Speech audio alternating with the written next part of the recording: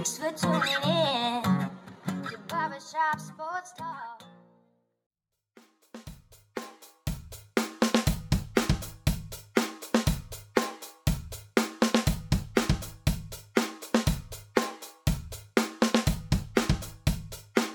Oh, I want to thank you all for tuning in to the 362nd episode of Barbershop Sports Talk with me, your host, Daryl D. Lane. As always, I want to thank you all for tuning in, whether it be via Spotify, iTunes, Stitcher, Apple Podcasts, Google Podcasts, iRadio, SoundCloud, or whichever podcasting app or platform you may be listening to me via. I want to apologize for not having out any pods for last week.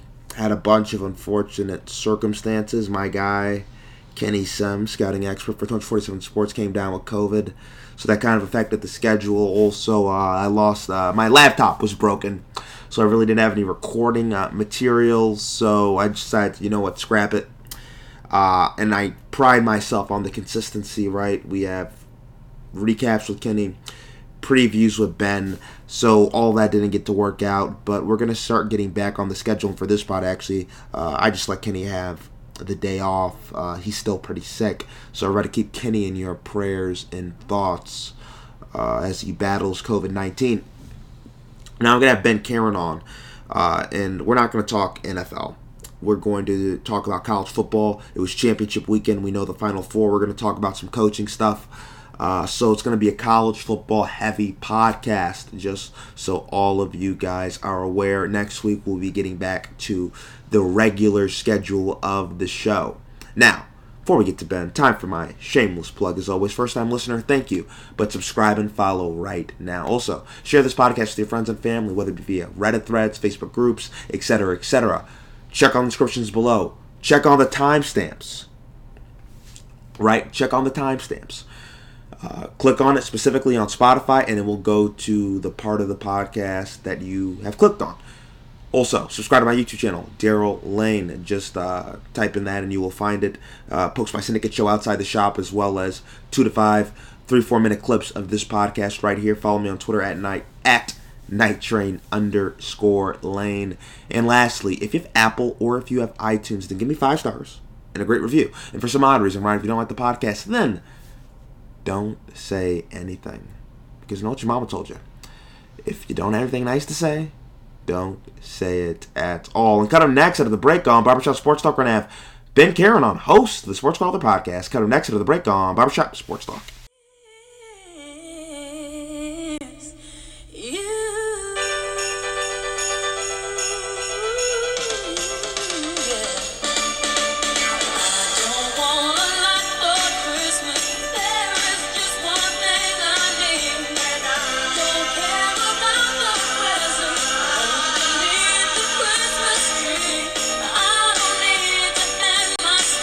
Oh, we're back with Barbershop Sports Talk, and we have Ben Karen with us, host of the Sports Squabbler podcast. This isn't Kenny, but Ben, you will do. I'm going to have to. It's good to be on the podcast tonight, Daryl. Looking forward to talking some college ball with you, some NFL. We have a lot of stuff to talk about. So I want to get into college. So we had a great weekend of college football, championship weekend. Alabama, Georgia, and you were really on this, Ben, and I will give you credit for this. I thought Georgia was going to win and oust Alabama for this whole playoff conversation, but Bama just wouldn't be denied, and we saw an historic Georgia defense, which had only given up 17 points. The most points they've given up all year was 17 points to Tennessee. And we saw Alabama put up, 40 on them and just kind of dominate them and pull away in the second half. How shocked were you to see that? Particularly the Georgia defense fold like how they did. I think that was the biggest surprise for me of the game. We do think about this Georgia defense being in the upper echelons of defenses. I know for me, probably one of the best defenses I've seen in the last decade or so of watching college football. So to see them go out and forfeit 41 points yesterday was pretty surprising. As far as Alabama coming through with a win, I did call that. I just felt like Nick Saban would have the game plan ready to go, and also, kind of felt Alabama, Darrell is a very proud program. I do not think they took kindly to being underdogs in this game, and I was not overly surprised that they found a way to win. Were you shocked by how much they won by?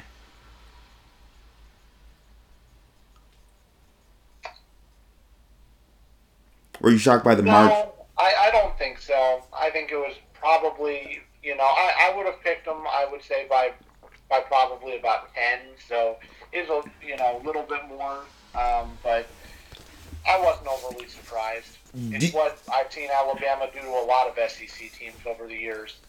How much of this do you think is Georgia? Maybe not, right? Alabama obviously has the motivation of being doubted, right?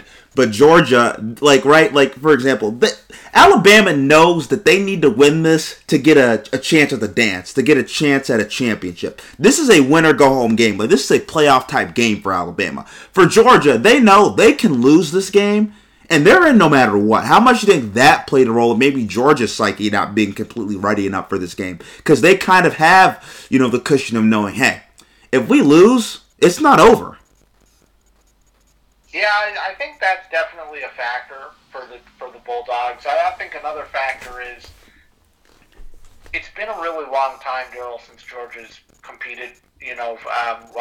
Won a championship. I guess they competed a few years back, but they haven't really been able to execute and get it done on the biggest stages of college football yet. And I think that it's something that they're going to have to go through as a team and grow from if they're going to move forward.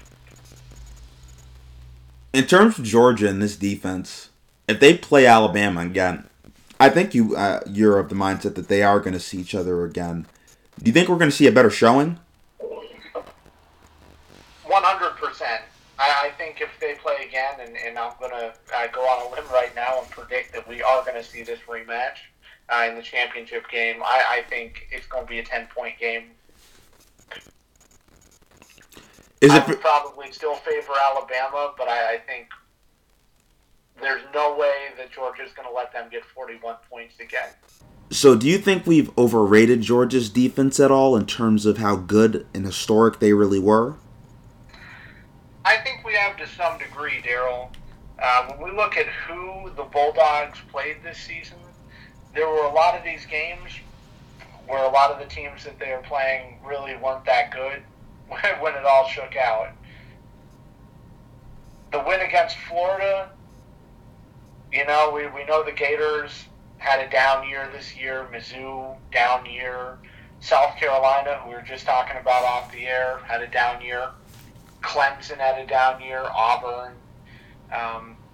Arkansas did have a good year, though, and then they beat Arkansas 37-0, and they held Clemson to 3 points, which even in a down year would be pretty impressive. But I guess for me, when I look at it, I'd be a little bit more impressed if they had played more teams with winning records this year. Yeah, and I will say the one chink I saw in the Georgia defense's armor was that game against Tennessee, which is actually ironically the only game, the highest game, the most points the team scored on them this regular season besides Alabama, which was 17. They struggled with tempo. With the Josh Heupel offense, it really kind of got under Georgia's skin. I think it's because they have these big defensive linemen. I think these guys are getting tired and they can't really affect the game in the pass rush a lot. I think that was probably it a little bit. And then obviously you have Alabama, and it's like Tennessee souped up on steroids because then it's like, okay, we have a more athletic quarterback, better offensive line. We have this Jameson Williams guy. We have Michi. We have all these other guys that we can spread it out with, and it just extends the defense so much more. Yeah, and I don't think Georgia's defense is meant to play the game that way. Yeah, but I will say this. I think the true test, though, I really do believe the true test of how good they are is how they're going to adjust if they play Alabama again. I agree. That's I going to. think it's going to be a true test of how good Kirby Smart is as a head coach too. I think there's going to be a lot of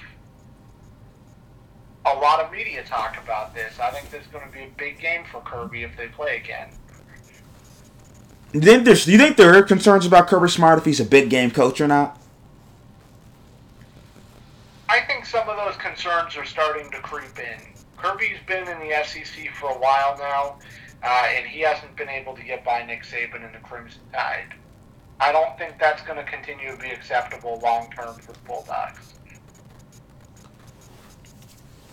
So I want to go to the other big championship game, Michigan versus Iowa. Dominant win by the Michigan Wolverines, capping off a very historic season, which they're the only team in college football playoff history that was ever unranked and ended up making it into the playoffs. So congrats to the Wolverines.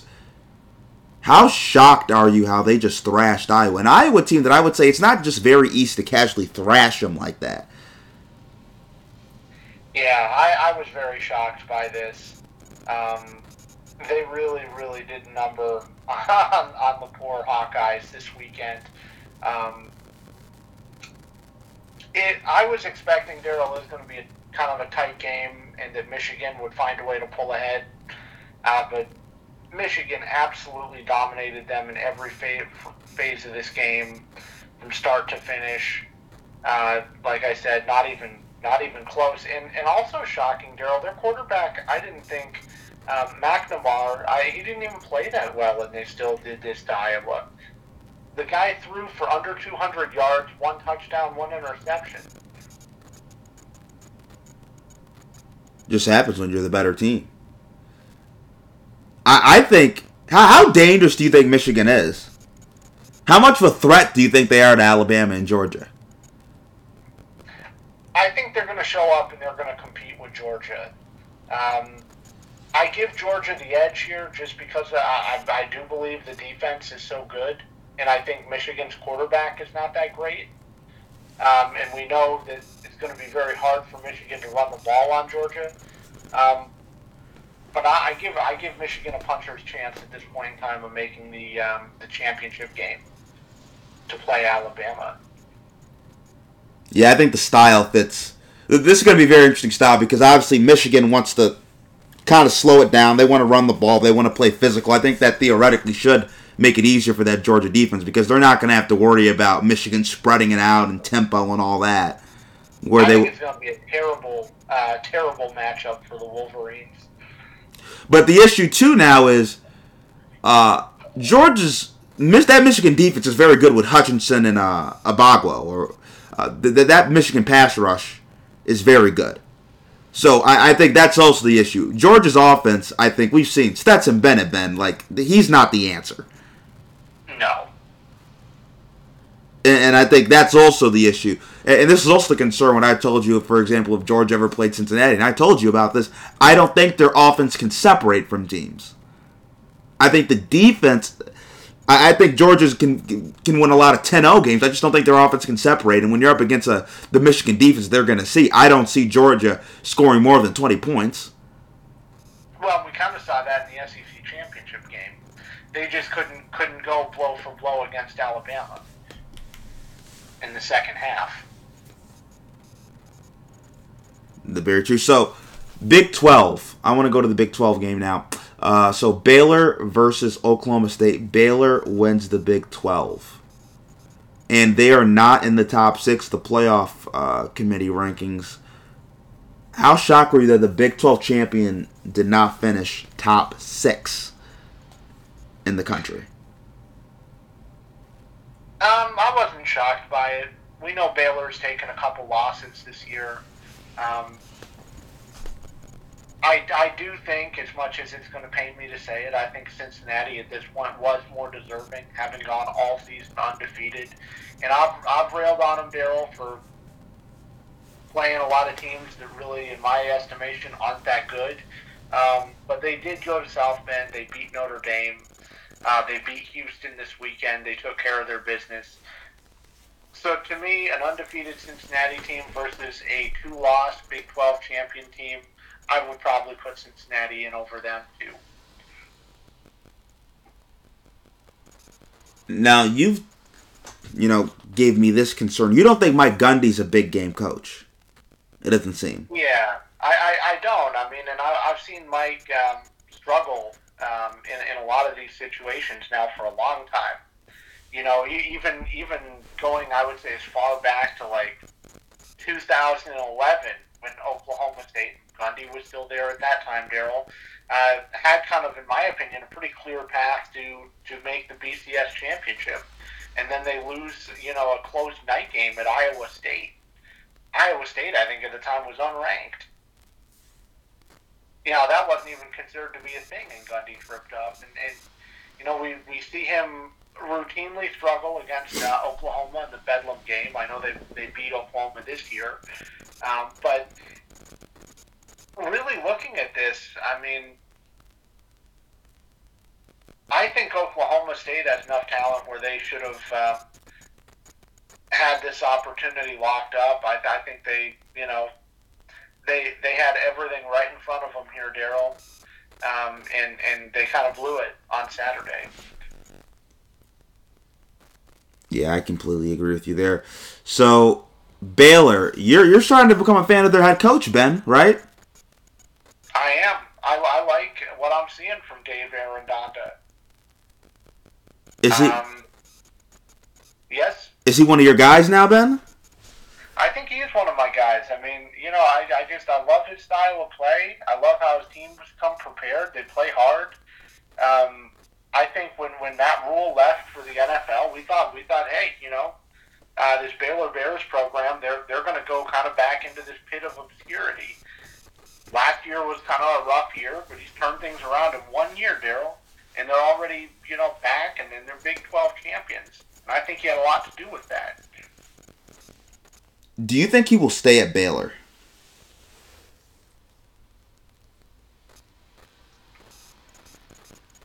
I would say yes for now, because I don't see a place where he's going to be able to go that's better. I'm not sure about 5 years from now. I think eventually he'll probably jump ship and try to get onto a bigger opportunity. But I think for now he stays.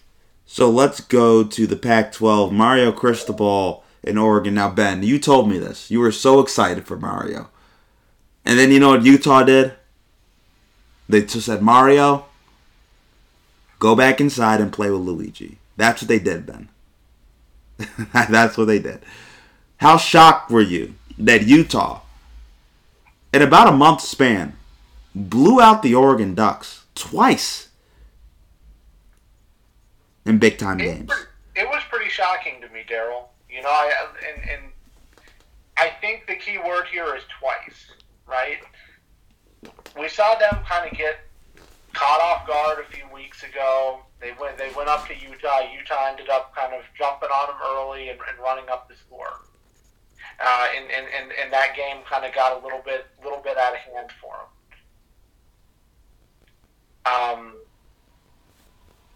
Now, with that being said, I never expected that I would see just a repeat of that. I mean, and really beating up on the Ducks in the same exact way twice. It was almost like Mario Cristobal didn't make any kind of adjustments or anything. So yeah, I was very shocked by that, and here they are. They still had an opportunity in front of them heading into Friday night's game, and just like Oklahoma State, they blew it. Now, I think for Mario, there's time to get better, but to me, I mean, it's a red flag for sure that you get blown out twice in the season by the same team. I'm not sure Mario Cristobal is going to be in Oregon long term, Daryl. Yeah, I think his officials, his people are talking to Miami as we're recording this right now, so it's not even necessarily certain he's going to be back at Oregon. I felt bad for the Ducks, man. They're like getting humiliated. Yeah, after they had such a high after going to the shoe and beating Ohio State, then you have the bad Stanford loss, and then they just got blown out twice, and it shouldn't happen. Like, you can't have that happen, Ben. And they lost the very weak Pac-12. The Pac-12 was not very good. It's a conference that Oregon should win, particularly with USC being down.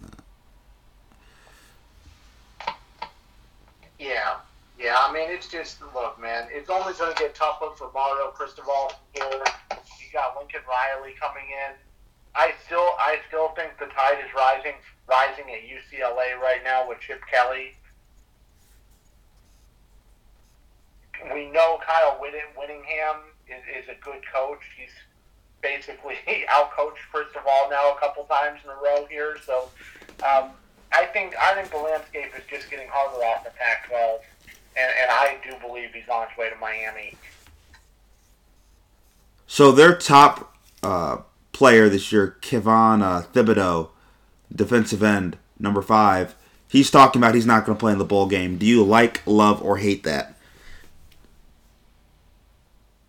Projected number 1 pick, by the way. At this point in time, I always like to see the players play in the bowl games. But, they're not in the Rose Bowl. They're not in a big-time bowl. I think he should do it probably for his school. But, I understand.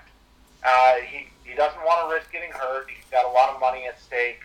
So I'm going to give him a pass on it because it's not a big-time game. So next I want to get to this, the ACC.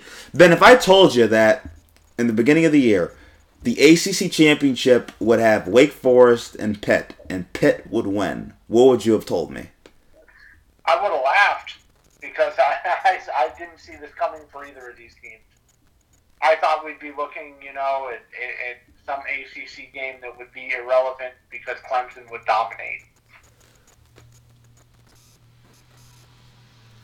But, that's the joy of college football is sometimes things happen and,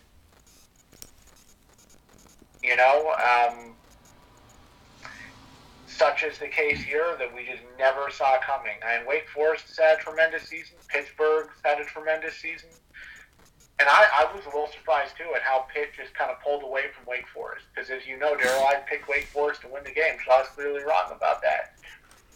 How much trouble is Clemson in? I don't think they're in a lot of trouble here. I think they're going to be back on top next year. Okay, how about this? Do you think we've overrated Dabo at all? Because for a while, people put Dabo in the Urban Nick Saban tier. And I just do want to say this in terms of consistency of their program. Could you ever see a year where Nick Saban's team is unranked?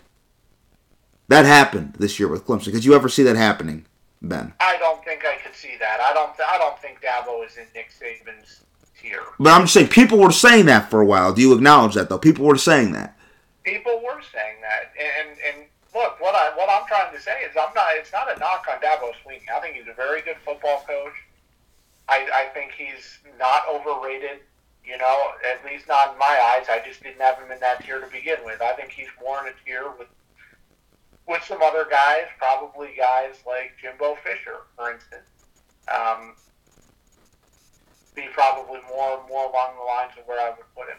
Because even if you compare him to Urban, when Urban was at Ohio State, they were going undefeated almost every regular season.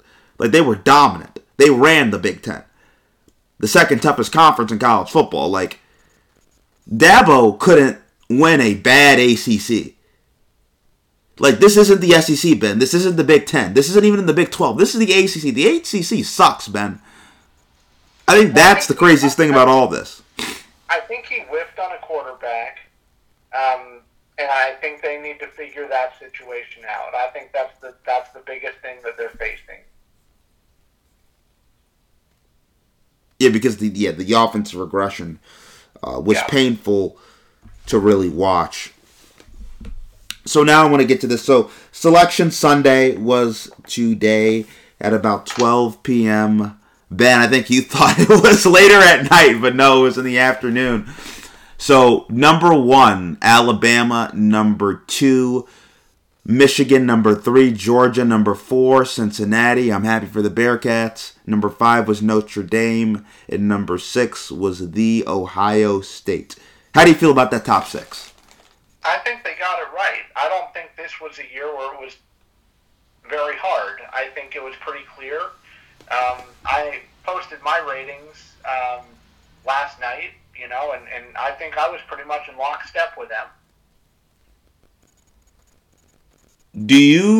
How do you feel about when people say that you need to separate Georgia and Alabama? Would you have had an issue if, for example, let's say they moved Georgia to the 4 and they had a Georgia-Alabama rematch? Or let's say they had Michigan at 1 and they had a Georgia-Alabama 2-3? Yeah, I think that they did not want to have an Alabama-Georgia rematch unless it occurred in the championship. I'm of the opinion that I don't think people really want to see the rematch at all. And I'm not talking about SEC people like me. Guys like me want to see a rematch because we just want to see the 2 best teams in the nation play, whoever they are. But I think to most people, they definitely didn't want to see it in the semifinals because that would mean it was for sure happening. And I think they're kind of hoping, hey, maybe Michigan can beat Georgia or something like that, and then we can have an Alabama-Michigan final. So I think that they did the right thing, though, by not pairing them together for the opening round. I love how you just push Cincinnati out of that and just like Alabama's going to the final. Well, yeah, I mean, look, I owe it to the listeners to be honest with them. Wait, can you apologize to all the Cincinnati Bearcats fans for all the hate? Can you apologize to them, Ben? For all the hate? I didn't hate on them. Oh, Ben, you said they would never make it. Well, yeah, I mean, I guess. I mean, yeah. I was clearly wrong about that because here we are, and they're in. But I do think they're only in because we had, a Pac-12 champion with 3 losses that won the championship, and a Big 12 champion and an ACC champion with 2 losses each. I would agree. Well, I've been telling you, Ben, the Pac-12 is, right, the Pac-12 is suspect. For Michigan, do you think Michigan had a case to be number 1 after what they did to Iowa? I don't think so. I mean, Iowa's a good team, but they're not as good of a team as Georgia. And Alabama also separated themselves from Georgia. It wasn't quite to the level that Michigan separated from Iowa, but it was pretty impressive. It wasn't like Alabama won by a field goal. If Alabama only won by a field goal, would you think Michigan should be the one? I think you at least have a case then. Here would be my, and I agree with you at the end of the day, but here would be my case for Michigan. Let me just lay this out for you, Ben, right? I think we do have to acknowledge, it is very impressive what they did to Iowa. Like, Iowa's ranked number 2 in the country at one point this year. Blowing out Iowa like that, I think we can all agree, is extremely impressive. Their only loss was to a Michigan State team in which they really dominated that game, and Michigan kind of just came back. Like, they dominated that game. While Alabama lost to more of an A&M team that I don't think we can say they dominated. A&M kind of just beat them straight up. It was on the road at College Station. We know what type of environment, and you've talked about that. But still, I would say the loss to Michigan State, I think, is a little bit better than that A&M loss. The win, obviously, Georgia is a better win. But also, let's put this out there. They did destroy Ohio State. I think that does have to count for something. They beat up on Ohio State, Ben. They did, yeah. I mean, they 5 running touchdowns. So I think that is, and here's the also thing about Bama. Bama's been playing it close to the vest. Close with LSU. Close with Tennessee for a bit. So Alabama has been playing it close with Auburn. Needing a miracle to beat an Auburn team without Bo Nix. So I just do want to say that, and I do think we should take into account again. Back-to-back, blowing out Ohio State and Iowa. That isn't as impressive as a back-to-back as you will find this college football season, Ben. It is very impressive. and I give Michigan the respect. No one expected them to be here, and here they are. And kudos to Jim Harbaugh, man, because I know a lot of people have been calling for his job for a long time. Yeah, props for Jim. I don't think people wanted his head in Michigan. And he finally got the job done. So Cincinnati, obviously, you think Cincinnati is going to be a sacrificial lamb. Can you just give us a quick prediction? How ugly is it going to get with Cincinnati and Alabama? I think we're going to look at Alabama 37, Cincinnati 10. So I think Alabama's going to win by 27.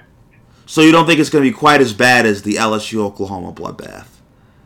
Probably not, because I just don't think Alabama can put up as many points.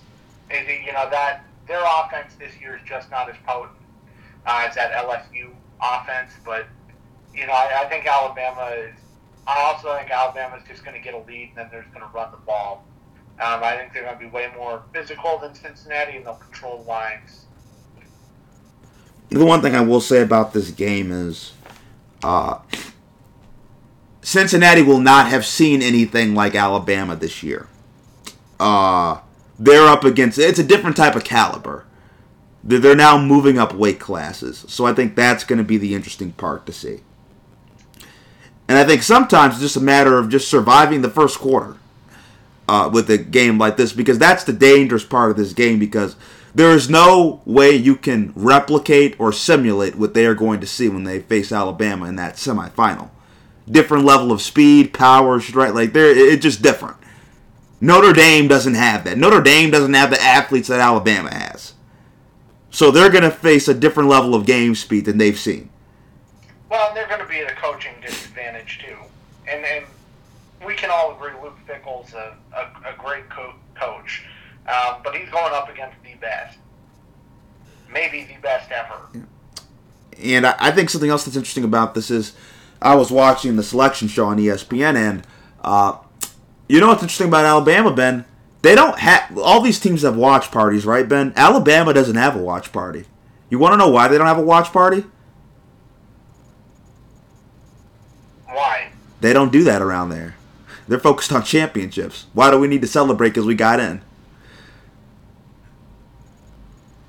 In Cincinnati, they stormed the field. They had a huge watch party. I think the issue is Cincinnati is happy just to be here. Alabama's here for something different. I think that is a mindset that I think could be very dangerous and could lead to a blowout. You don't want to just be happy to be there, because you can be very happy to be there and then you can get smacked around and be like, oh, well, the goal was just to make it. The goal was never to win. Yeah. Alabama's here to win it. They're not like, oh, we made it to the playoffs. We're the 1 seed. It's like, no. This is just another step on our journey to repeat. Traditionally, over the course of time, we've seen Alabama embarrass other number 4 seeds. We've seen them blow Michigan State out. We've seen them blow Washington out. Then there was that LSU Oklahoma game that you referenced. So, we've seen some bloodbaths, and I think, Cincinnati is not even at the level of some of those other teams that have been blown out. So, I definitely think their world is about to get rocked. I don't think the game is probably worth watching, but I'm sure the Cincinnati faithful will be watching it, as will the Alabama fans. Is there a chance, Ben, we can get you a Bearcat jersey for the game? Well, I mean, it's a free country. You can give me whatever you want. I'm not going to be paying for it. Okay, will you wear it, though? No. Ben! Not going to be seen walking around out here in a Cincinnati Bearcat jersey. Can we get Granger in one at least? There's no way, man. I'm sorry.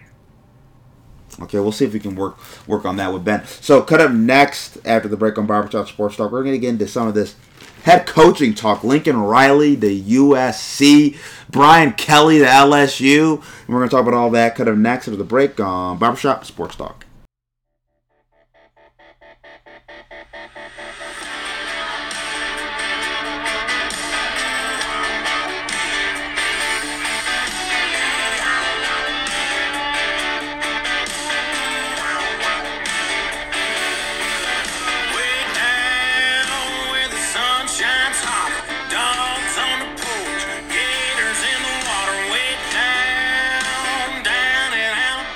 Oh, we're back with Barbershop Sports Talk. We still have Ben Karen with us. So, Ben,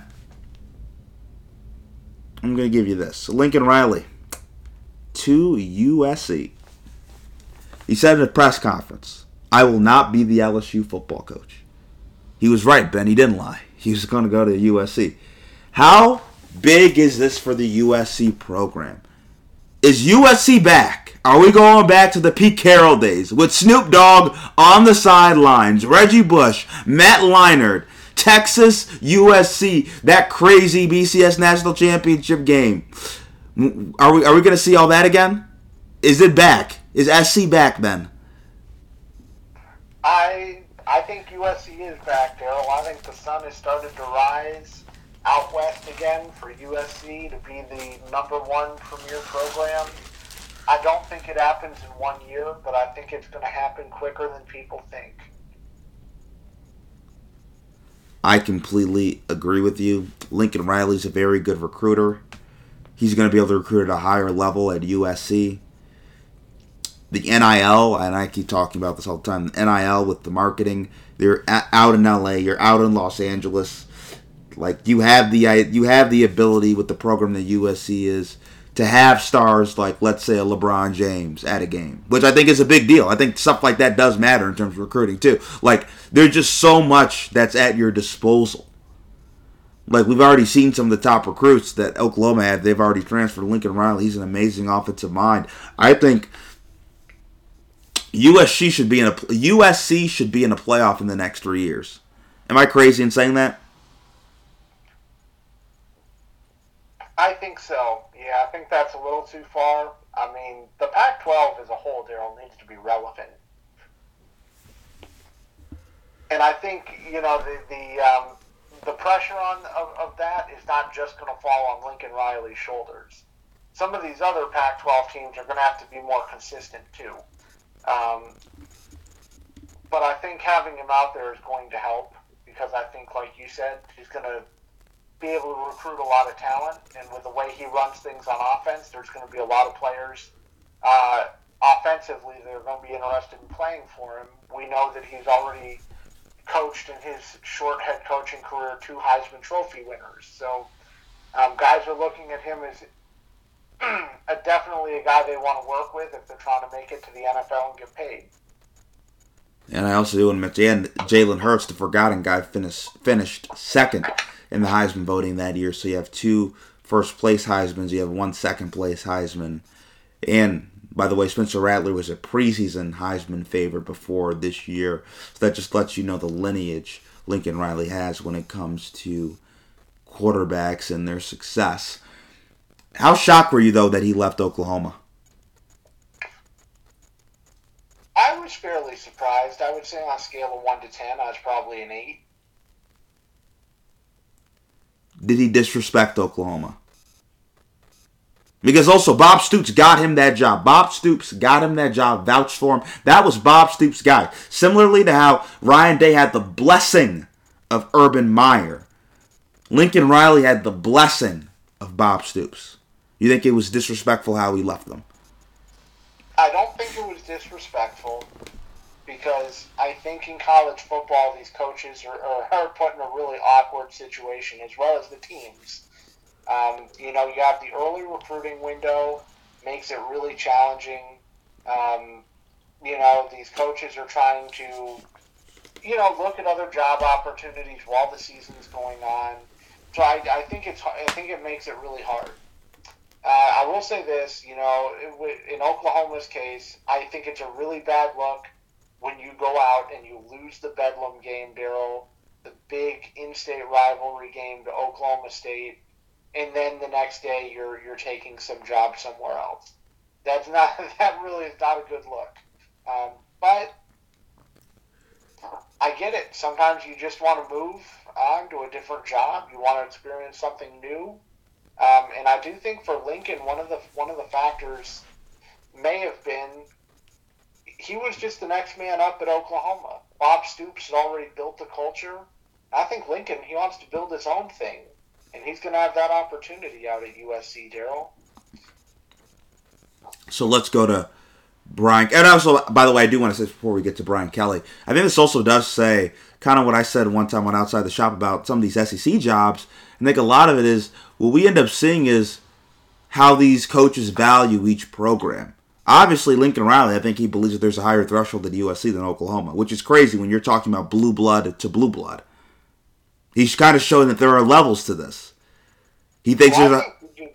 He might just want to live in Los Angeles. I'm sure Los Angeles is a much more fun place to live than Norman, Oklahoma. That's true. But I also thought that it wouldn't matter. He seemed like a Texas, Oklahoma guy through and through, like that region of the country. He did not seem like a coastal guy. I think sometimes when you grow up small town, you get tired of it eventually. You move to a bigger city. I know I've done that a couple times in my life, Daryl, so I can kind of sympathize with a guy. I know he's a small town guy, too. I don't know. I think maybe he just wanted to experience something different. So let's go to Brian Kelly. How shocked were you Brian Kelly left Notre Dame? Yeah, this was really shocking to me, Darren. This was full-blown 10. Well, what was your... I told you. Didn't I not break the news to you, Ben? Yeah, you did break the news to me. I thought you were, messing around with me.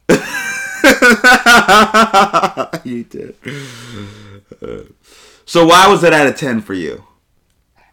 Well, it's kind of what you were just talking about with Lincoln and your opinion about him moving to a coastal city. I've always thought that Brian Kelly is like a perfect fit at Notre Dame. Irish Catholic guy from Boston.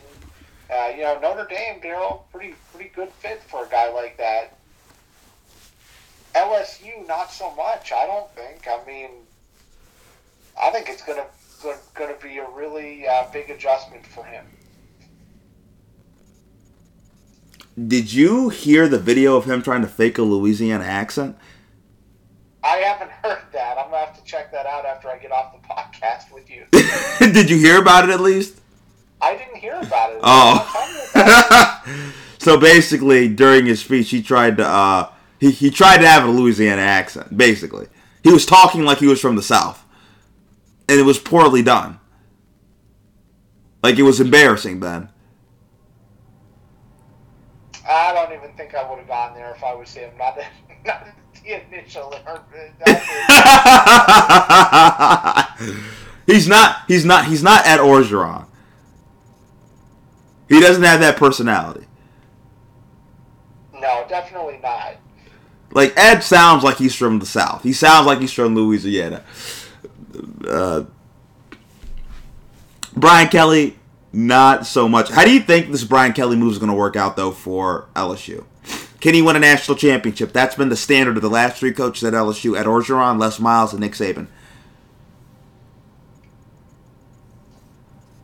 Well, I think he can win a championship. I don't think he is going to, but I think there's the possibility exists. Obviously, we know LSU; they can recruit a lot of talent. They're certainly a top tier program, and we know Brian Kelly can coach football, Daryl. I mean that's not even up for debate. I just don't think he's going to win a national championship there, and the reason is the SEC is just really tough. Nick Saban is not showing any signs of slowing down, even though he's almost 70 years old. You got Kirby Smart out there. Kirby Smart's a good coach. Jimbo Fisher has already won a national championship before. I think he's building for the future of Texas A&M. I think that program's going to be able to give LSU some problems. I think Sam Pittman and what he's doing at Arkansas is pretty impressive. If Lane Kiffin stays at Ole Miss, that's a problem. So there's a lot of coaches out there right now.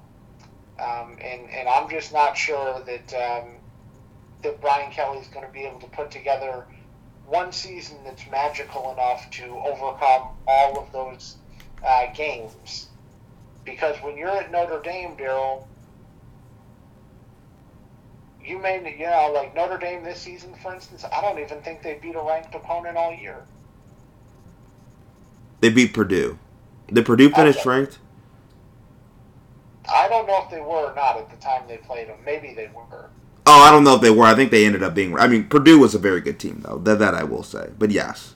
But I guess what I'm trying to say is, Notre Dame, these last few years, it's like, okay, we got to get up for a big game every month, maybe. But in the SEC, he's gonna have that every week. And that's fair. And I mentioned this to you because we talked this morning.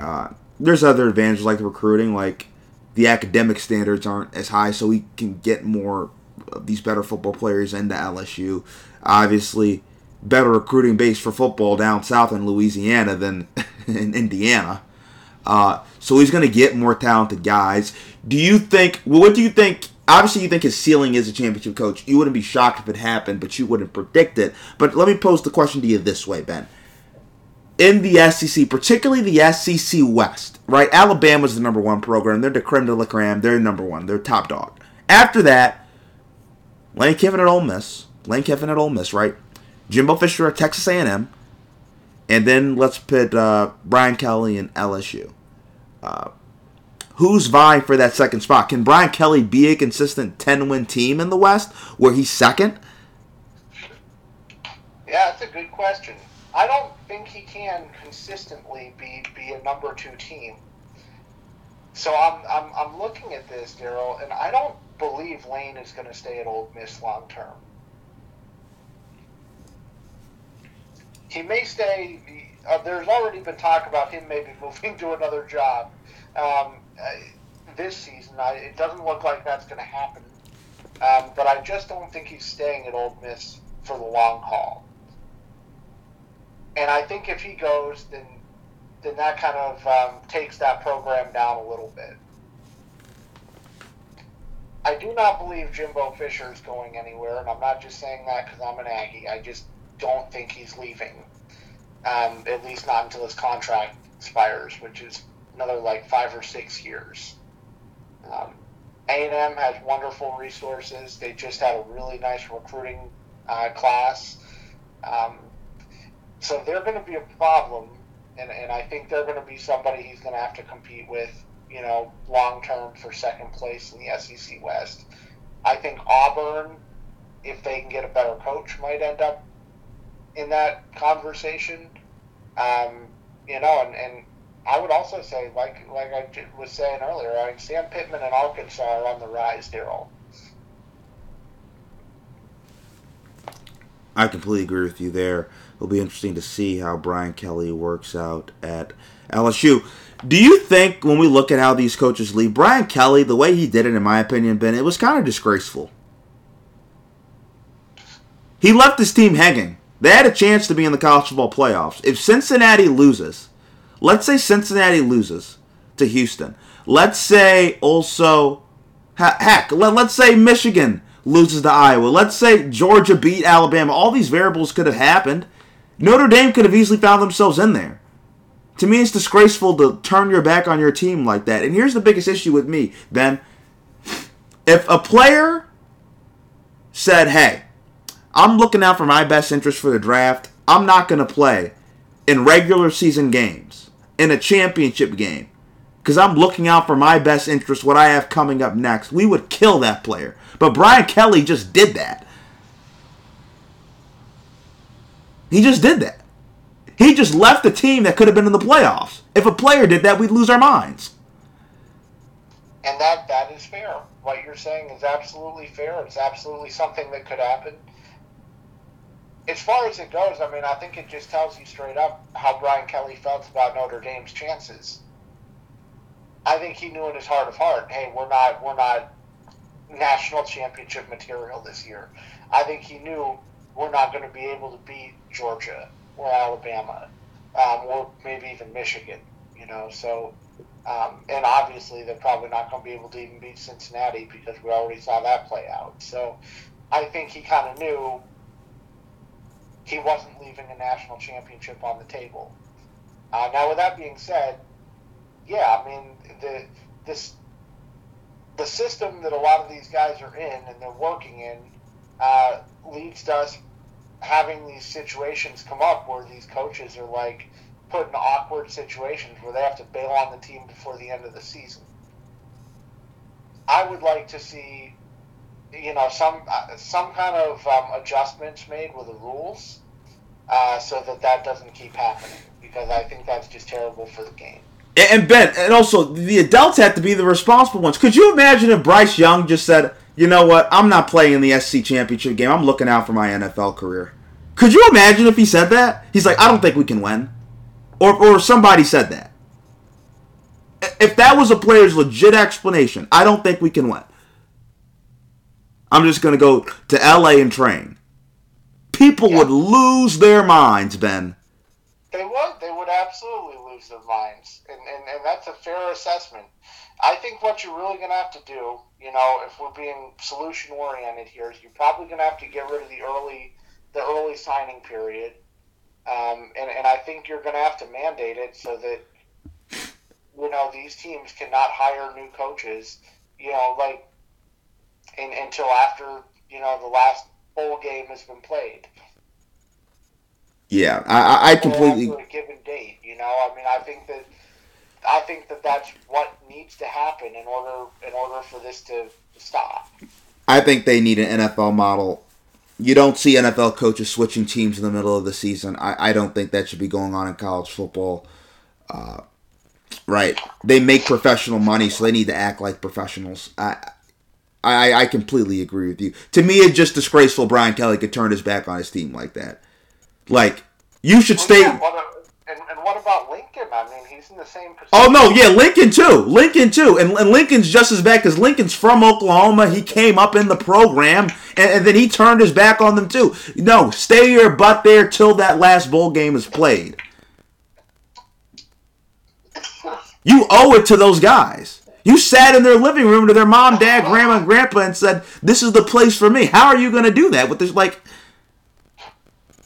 that bothers me, Ben. That bothers me. Because it makes you seem fake. Well, y'all know Brian Kelly's fake because he's doing Louisiana accents when he's from freaking Boston. Yeah, well, no doubt about that. That is just not a really good look for either one of those guys. And I personally, I think Lincoln and how he left was even worse. Yeah, but he's saying slyly, "I will not be the LSU coach." Lincoln, you know what you were doing. What do you think Lincoln would have said if he said, "Oh, will you be the USC coach?" He would have been like, next comment? I think he would have just said, "Yes, I'm going to be the USC coach after this game." That would have been awful. Yeah. College football. Might as well have just said it. I mean, the way they played. And also the issue, too, college football, they don't have a unified body, really. Like, the NC, it's not organized. It's just kind of like whatever. It's like how when the whole COVID thing happened, the SEC was just going to play whether the other conference played or not. There's no organization. It's like, do whatever you want.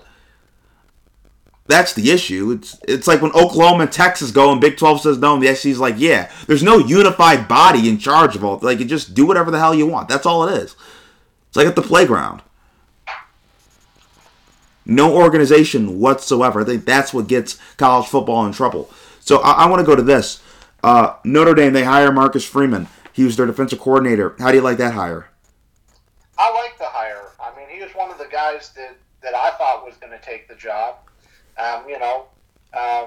And I wasn't too surprised to see that he ended up with it. I think that they might have been able to do a little bit better if they were going to be able to get Luke Fickell out from Cincinnati. I mean, I think that was probably their top choice, but I think Fickell probably said, no, my team's in the playoff, and I want to see that through. And back to that point, could you imagine if Luke Fickell did that? If he left his team before they were in the playoffs? Like, do you know how much of a bad look that would be? I think it'd be the same look as the other two guys we talked about. I just think it's so, just to go back, I just think it's so dangerous because then players are going to do that. They're going to say, why do I have to play in a playoff game? Coach can just leave because it's best for him and his family. Yeah. Agreed. But no, I think Freeman's going to be fine.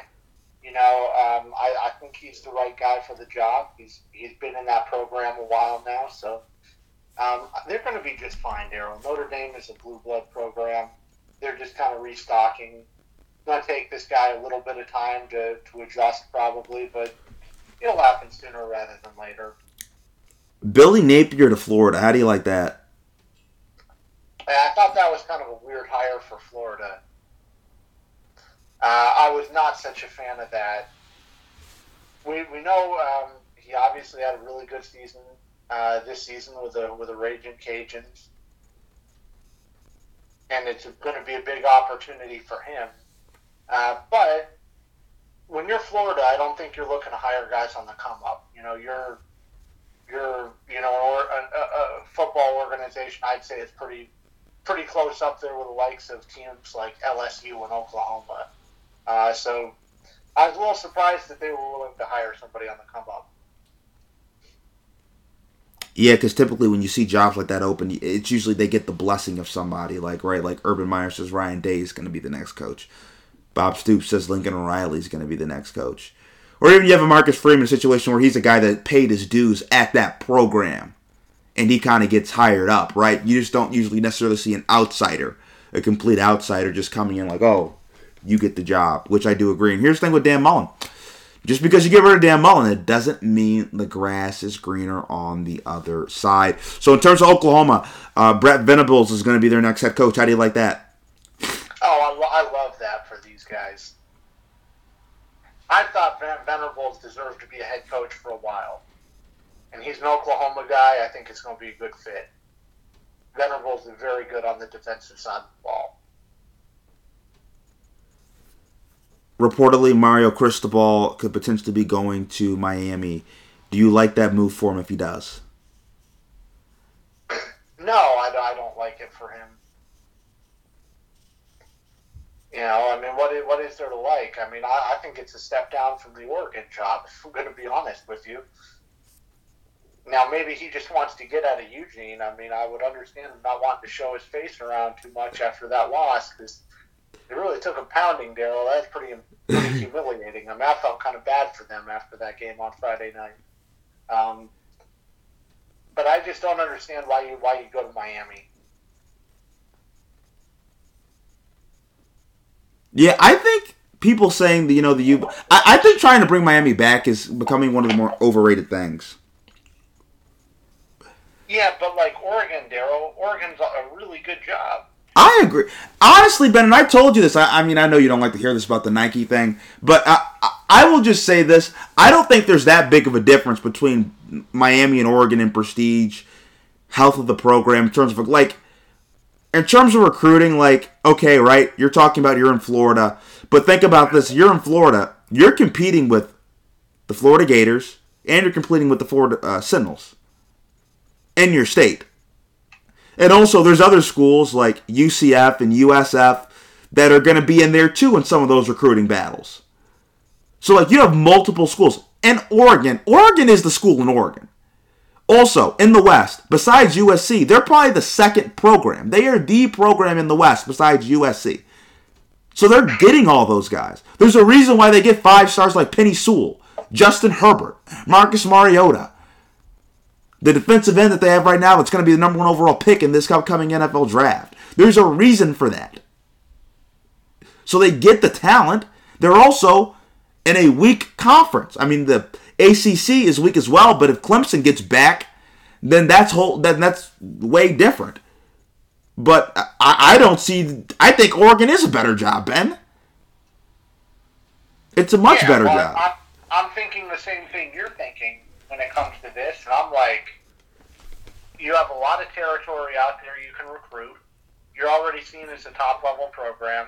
Of course, you've got Nike, the Nike jerseys, which I know is really important to some of those students. What is there not to like about Oregon?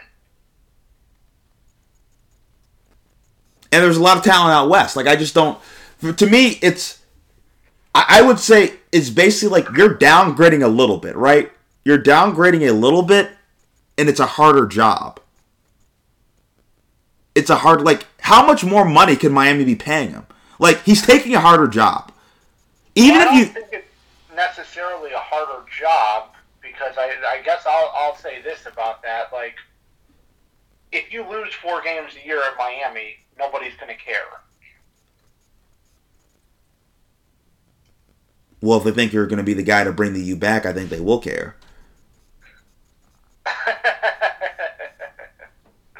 I mean, I guess if they think that, maybe they'll care. But I think, you could go 8-4, 9-3, something like that in a given year, and I think most people in Miami are going to be happy with that.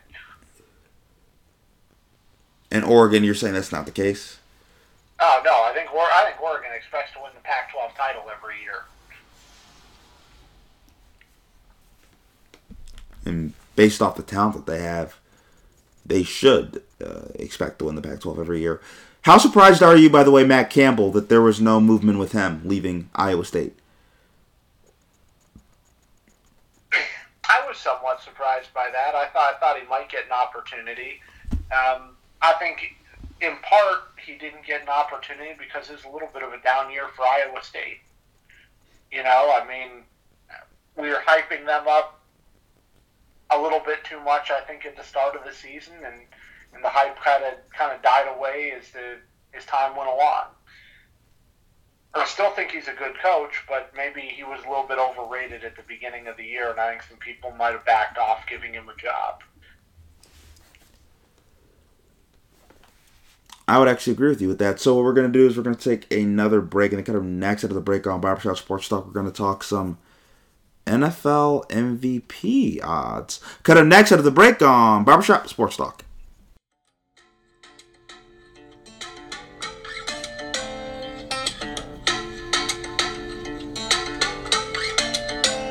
She got the brown eyes, caramel thighs, long hair, no wedding ring. Hey, I saw you looking from across the way, and now I really wanna know your name. She got the white dress, but when she's wearing less, man, you know that she drives me crazy. The brown eyes, beautiful smile. Oh, we're back with Barbershop Sports Talk, and we still have Ben Karen with us, host of the Sports Squabbler podcast. So, Ben, I want to give you this. So, NFL MVP odds. You want to guess who number one is right now? Well, I'd probably say it's Aaron Rodgers. Actually, you're wrong. Is it Kyler Murray? No. By all means, Daryl, tell me. Thomas Edward Brady. Oh, well, I guess that's reasonable. Would he be your favorite right now? Or you mentioned Aaron Rodgers and Kyler, so do you think those two guys have a better case for Brady right now?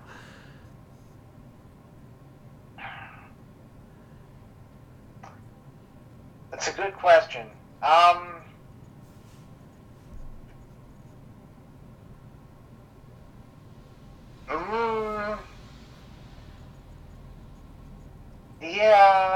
I guess I'd go with Brady, Daryl. I think I would at the end of the day.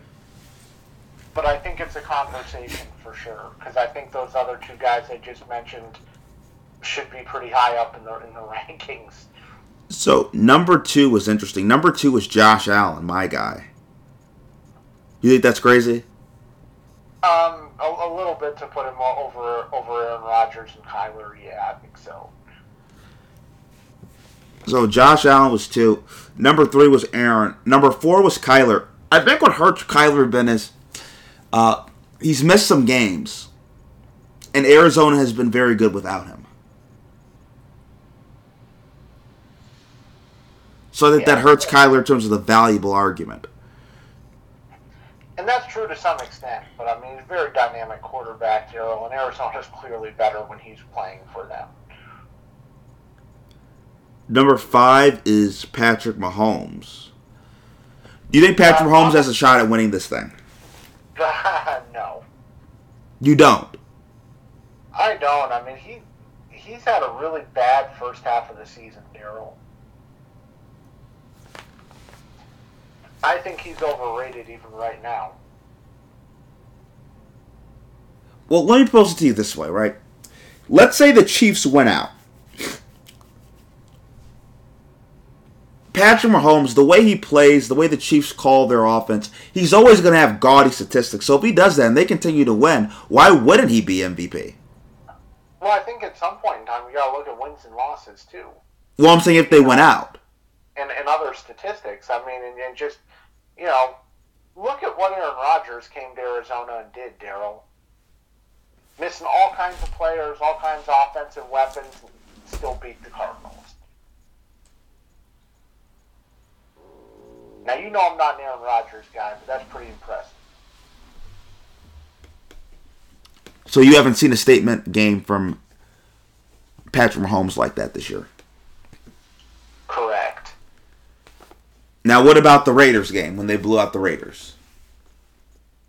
Not that impressive. Raiders have been a mess this year. What about when they beat the Packers? I know, but nobody cares, man. Aaron Rodgers wasn't even playing. Fair enough, then. So, but Patrick Mahomes is at number 5. So you think this is just more bias in terms of, okay, we know what Patrick has done, and we're just going to kind of keep Patrick up? Yeah, and I think maybe not quite like that, but I think there's like, okay, who has potential? Who do we know is really good? And who do we know is a quarterback? Patrick Mahomes. Because if we were really talking best player, I mean, Derrick Henry would be in this conversation. Yeah. And I think he would be if he never got hurt. So number 6 is Dak Prescott. How do you like Dak Prescott's chances? I think that's reasonable. I don't think they're consistent enough as a football team for him to win it. Number 7 was very interesting. Jonathan Taylor. No. What about if the Colts were to win the rest of their games? Because Jonathan Taylor's on a tear right now. I mean, maybe if the Colts won the rest of their games, but they play in a pretty weak division, Daryl. I mean, they beat the Texans today, 31-0, but it's not really that impressive. I mean, somebody could argue that Aaron Donald has a greater impact on a game than Jonathan Taylor. Number 8 is Lamar Jackson. How do you feel about that? Yeah, I can see that. 9 is Matthew Stafford. Probably not at this point in time, but I can see him being on the list. Yeah, by the way, what do you make of the back injury stuff with Stafford? Reports came out that he's banged up right now. I know you were never a fan of the Odell move to LA. I think it's possibly just too many personalities, too much going on for McVay. I think so. I think that McVay's still a young coach, and we have to take that into account. He's very, very good. He's an excellent coach, but he's still a young guy, and there's a lot of stuff going on. And I actually think it would be more beneficial to LA if they weren't always out there trying to grab the latest superstar that's on the open market. And eventually... And I'm trying to figure out when this is going to happen because I've been feeling this way for a couple of years now. But when are they going to have to really start paying up for these guys? I mean, when's the bill going to come due? Well, they don't have a cap. I think that's why. I mean, not that they don't have a cap. Excuse me, I'm saying it wrong. They devote most of their cap to like 5 guys, so they have no roster depth.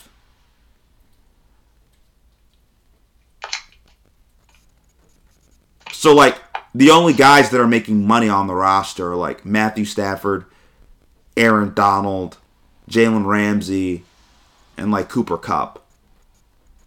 Even Odell's not. Like besides that, there's not really guys that are making a lot of money on that roster. Well, I'm assuming they got to pay Whitworth money. They do, but it's not a huge amount. Like the rest, like, even if you look at, like, all their backups aren't making anything. They've just devoted. I agree with what Troy Aikman said, Daryl. I just don't think that they can do this and win this by being a super team. If Stafford's back hurts, that could be a thing.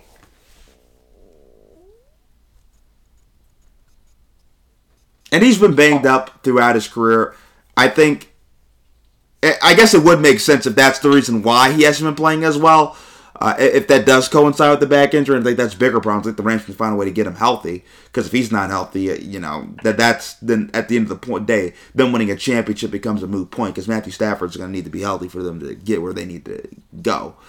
And I also think maybe it's difficult for Matt. Odell's a big personality. Calvin Johnson was not a big personality.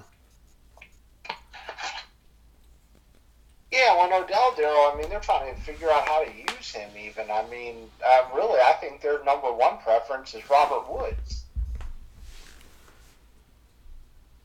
So then next we have, at 11, we have Justin Herbert. How do you feel about that? Yeah, definitely inappropriate at this point in time. Joe Burrow as at 12. Yeah, probably the same thing. Inappropriate at this time. I don't think either of those guys have a legitimate chance right now. Derek Carr's at 13. Yeah, no. Ben's like, I just am not liking this. At 14, Mac Jones. No, overrated. So what was the worst? Which one disturbed you the most? Justin Herbert, Joe Burrow, Derek Carr, or Mac Jones?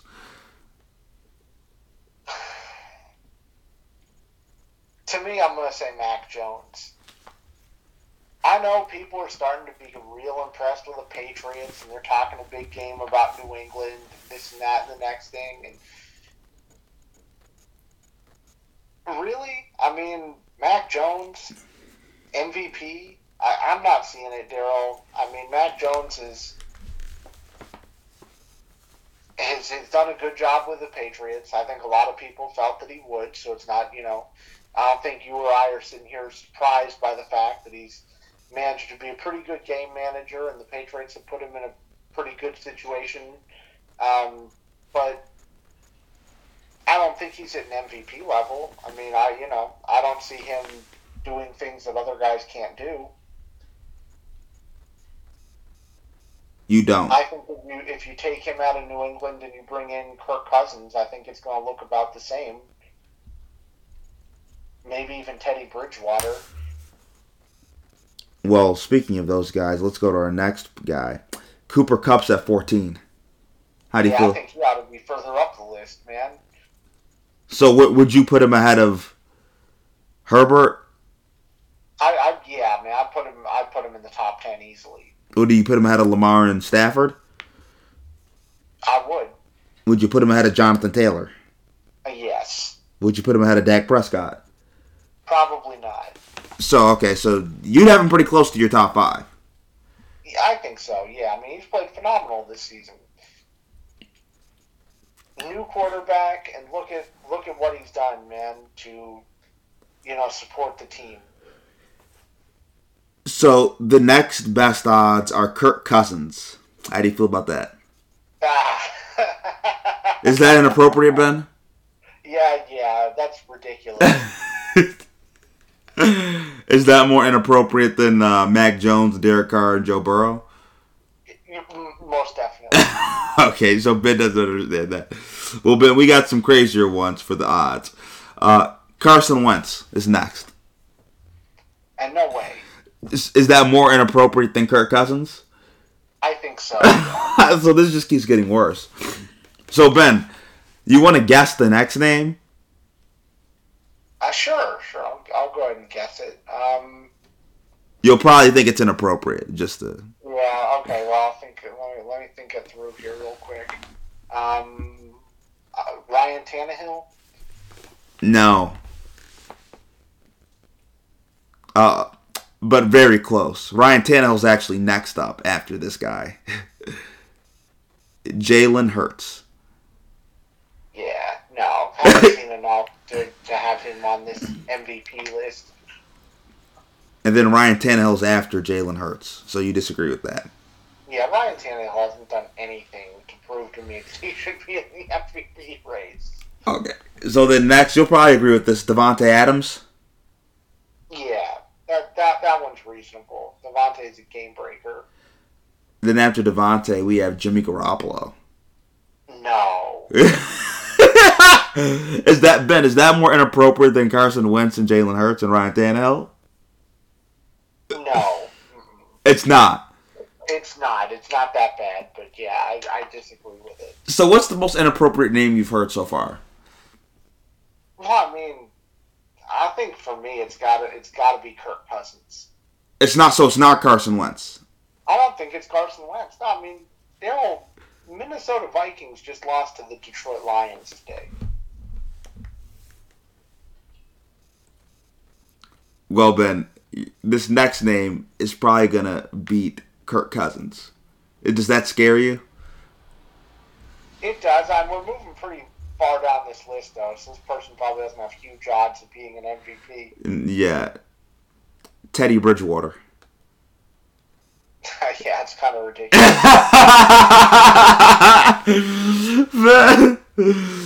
So, Ben, is that more inappropriate than Kirk Cousins? It's not. I mean, look, Kirk is way overrated. Teddy Bridgewater, he's like ways down this list, and I could kind of see it where people are like, well, nobody really expected anything from him, but, Broncos are like 500 right now or somewhere in that vicinity.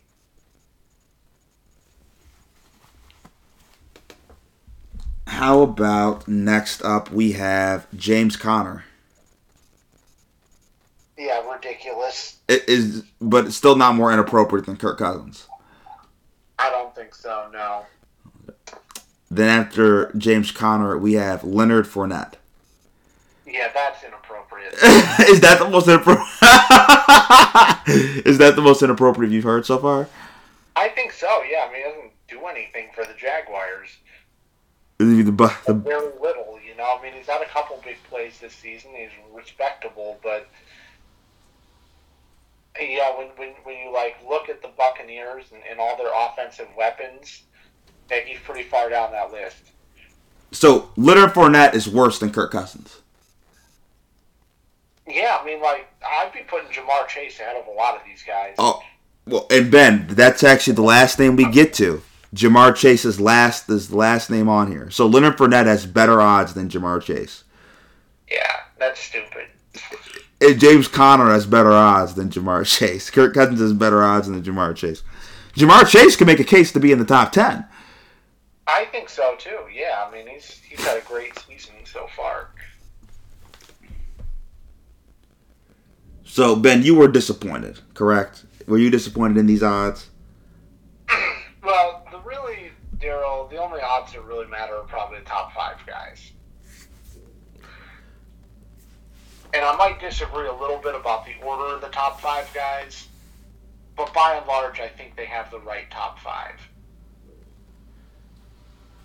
So, let me do this really quickly, too. Let me give you Super Bowl odds, okay? All right. So, number one, guess who's number one in terms of Super Bowl odds?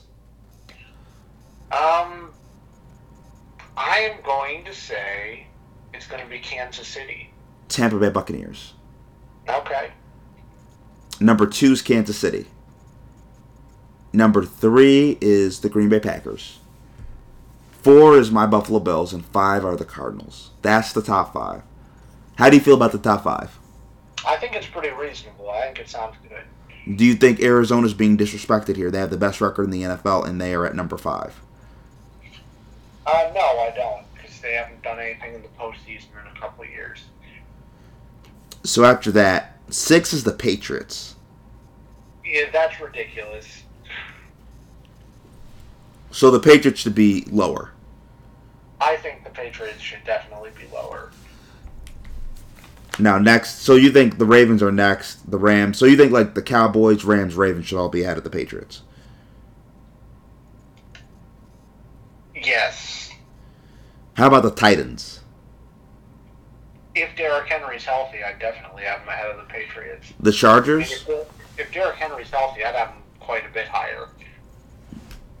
Well, Derrick Henry should be healthy for the playoffs. Yeah, then I'd probably have them in the 5th or 6th spot. What about the Chargers? Would you have the Chargers higher than New England? No. I think New England's a better team than them. So the Colts, we have the Colts at 12. How do you feel about that? I feel kind of lousy about that. I don't know. I don't think the Colts are very good. I'm not even sure they make the playoffs. So you're really not sold on the Colts? I'm not. I mean, what is there to be sold on here? They're 7-6. I mean, Jonathan Taylor? They're not very good, Daryl. I mean, let's see here. Yeah, they've been on a little winning streak. But they beat the Jets, the Jaguars. They managed to stun Buffalo. I don't think that would happen in a rematch. And they lost to Tampa Bay, and they beat the Texans. So, yeah, they've won 4 of their last 5, Daryl, but 3 of those games we're talking Jets, Jaguars, Texans. There's nothing that they're showing me where I'm saying, wow. I mean, these next 3 games they've got the Patriots, then they're at the Cardinals, then they're playing the Raiders. They could potentially lose those 3 games. So let me give you this. Let's see if this rattles your cage at all, Ben. So the Seattle Seahawks, the Dolphins have a higher chance to win the Super Bowl, according to the sports book, than the Seahawks. How do you feel about that? Well, I feel like it's irrelevant because we know neither of those teams is going to be anywhere close to the Super Bowl. In terms of worst odds, Houston's at number 1. Does that sound reasonable? I think the Lions should be number 1. Oh, really? Yeah, the Lions are terrible. Well, I mean, so is Houston, the Jets, and the Jaguars, though. There's like a big 4. Right. I think the Lions are the worst of the worst. Props to Dan Campbell, though, for getting the win. Well, I think we all knew he was going to get one eventually. So yes, props to him. He's a great motivator. But right now, I mean, poor Dan Campbell. I mean, he just doesn't have any talent to work with. He's got Jared Goff, and that's about it.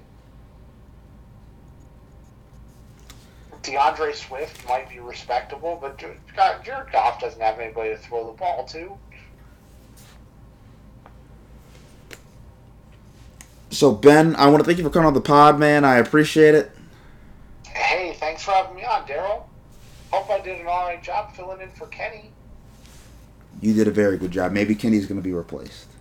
Who knows? No, we can't replace Kenny. No, definitely not. But thank you for coming on, Ben. I really appreciate it. Thank you. Have a good one. And once again, I want to thank Ben for coming on the show. I appreciate it. And I want to thank all of you for tuning into this episode. The 362nd episode of Barbershop Sports Talk.